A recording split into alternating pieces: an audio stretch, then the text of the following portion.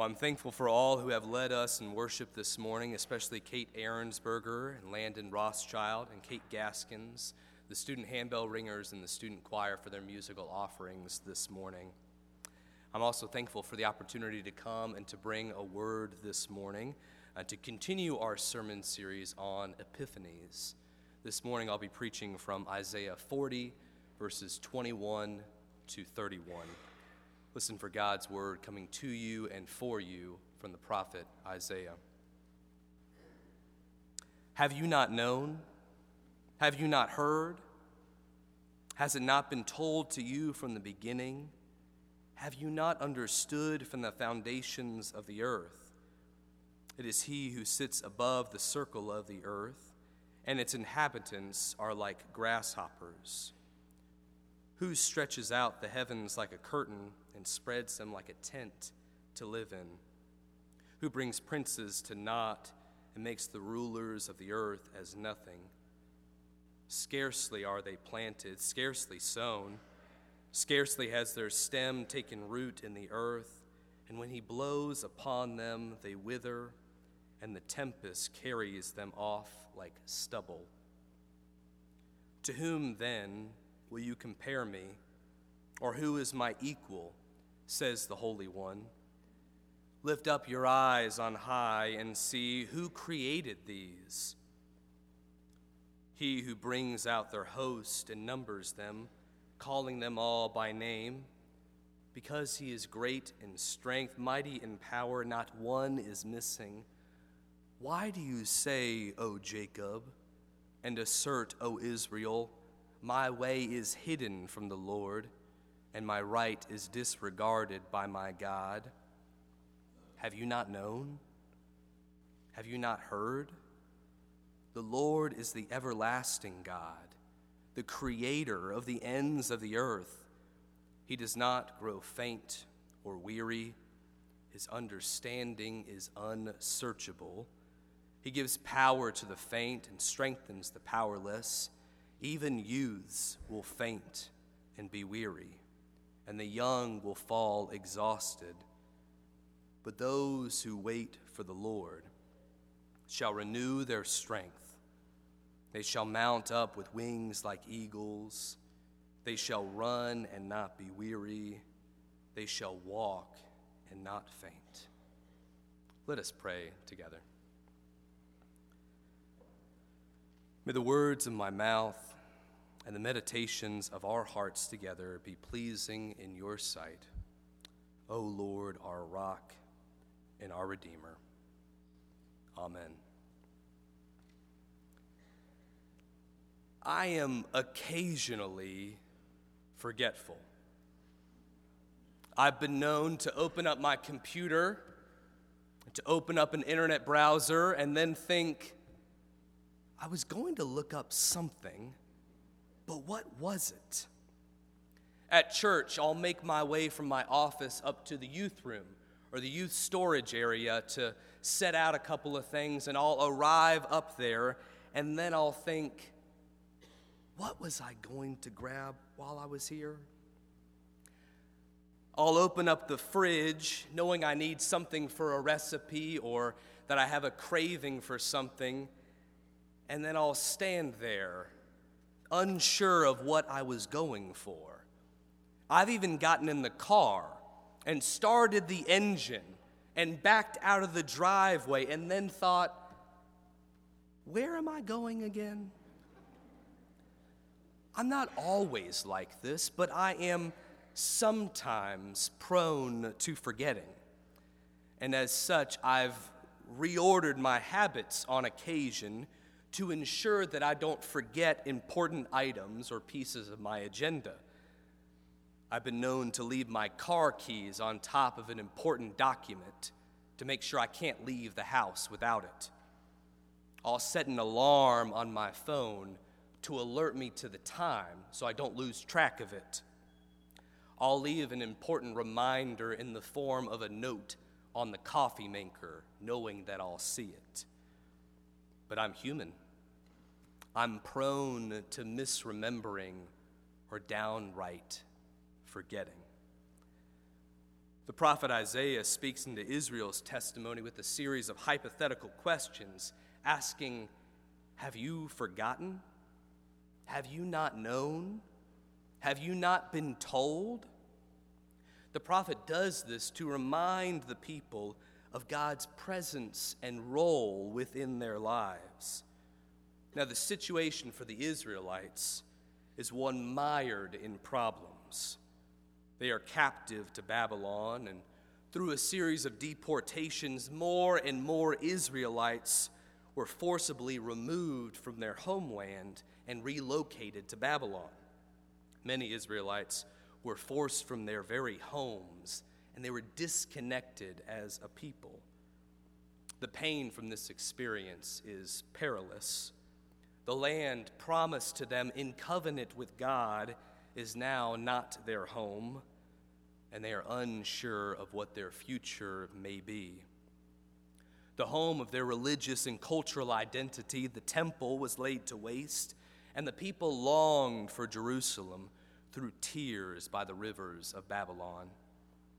Amid this time of tumult, Isaiah questions the people's memory. Have you not known that our God created the world? Do you not realize that God is faithful through generations? It's easy to forget. And the question is perhaps whether the Israelites have forgotten God's promise or whether they just don't believe it anymore. From all accounts, the Jewish people maintained their religious practices while in exile. They maintained their recognition of the Sabbath. They prayed in synagogues while away from the temple.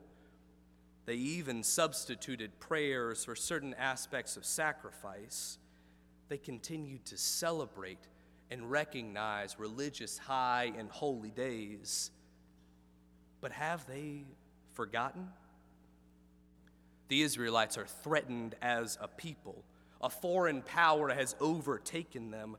Their way of life is drastically altered. The lure of other gods is before them.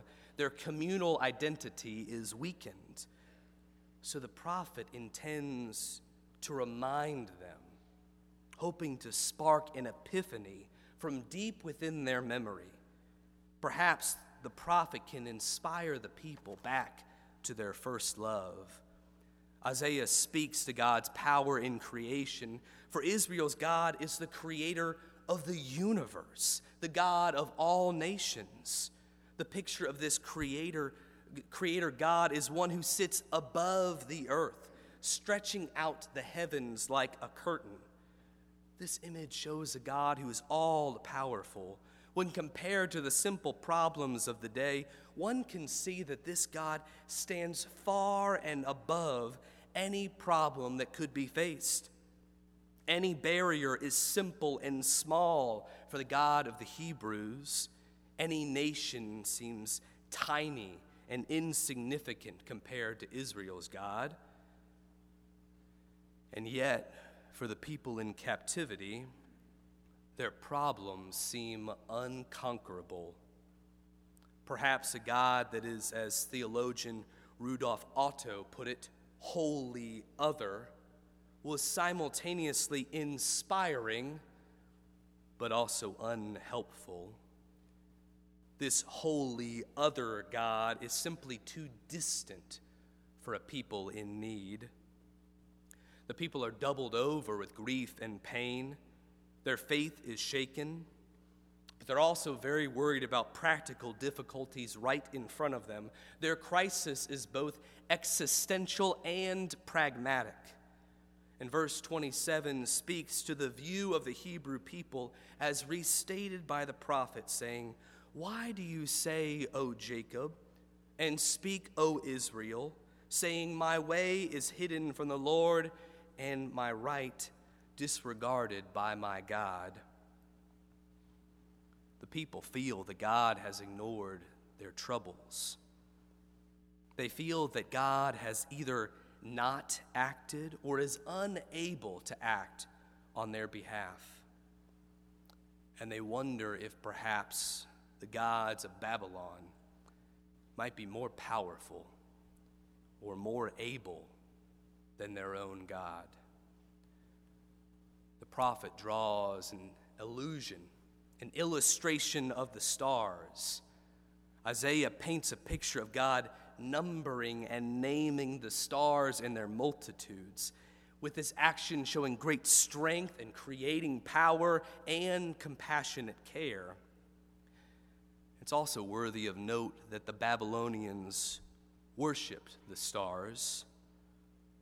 According to Bible scholar Paige Kelly, the Babylonians not only regarded the stars as gods, but they also believed that their movements governed the destinies of men. From this perspective, one's fate was astrologically certain. A fate set by the stars may be inspiring to one on top, but it is a hopeless and helpless feeling for one with their back against the wall.